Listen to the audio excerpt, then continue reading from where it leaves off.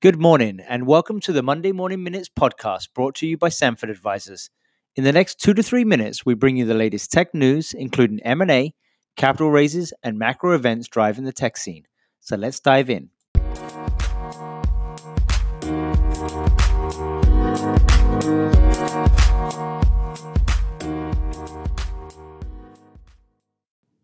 On the Canadian side of things, there were several exciting capital raises this week.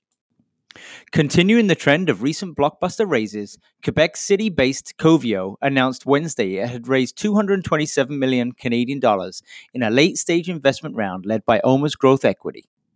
The company uses AI and machine learning to build search commerce products that use data to create personalized experiences through software services. The funds will be used to invest aggressively in the e-commerce and AI markets. Renault Run, a Montreal startup that connects construction workers with on-demand materials, has raised $22.5 million in a Series A round led by Innovia Capital. The capital will be used to help scale the business in their current cities of operation, as well as aid a U.S. expansion in 2020. And lastly, in Canadian news, Montreal-based fintech startup Milo announced Tuesday it had raised $10 million in a Series A round led by NAV Ventures, National Bank's corporate venture arm. The funding will be used to build out new products, hire across all departments, and expand both in Canada and internationally.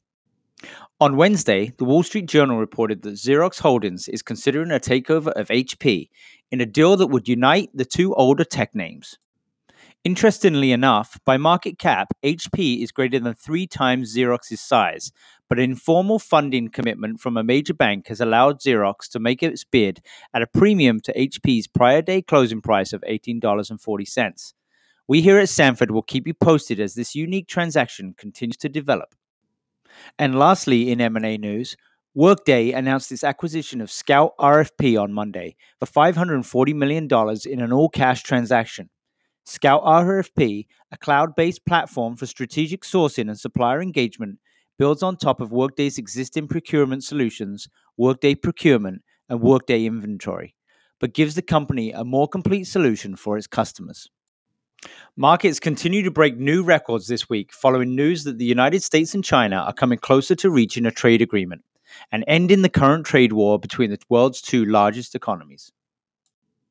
On Thursday, it was announced that both China and the US have agreed to remove some of the additional tariffs in phases. The rationale for the gradual removals is that it can help stabilize market expectations, as nothing has been set in stone yet, and the negotiations can easily fall apart, as recent history has shown.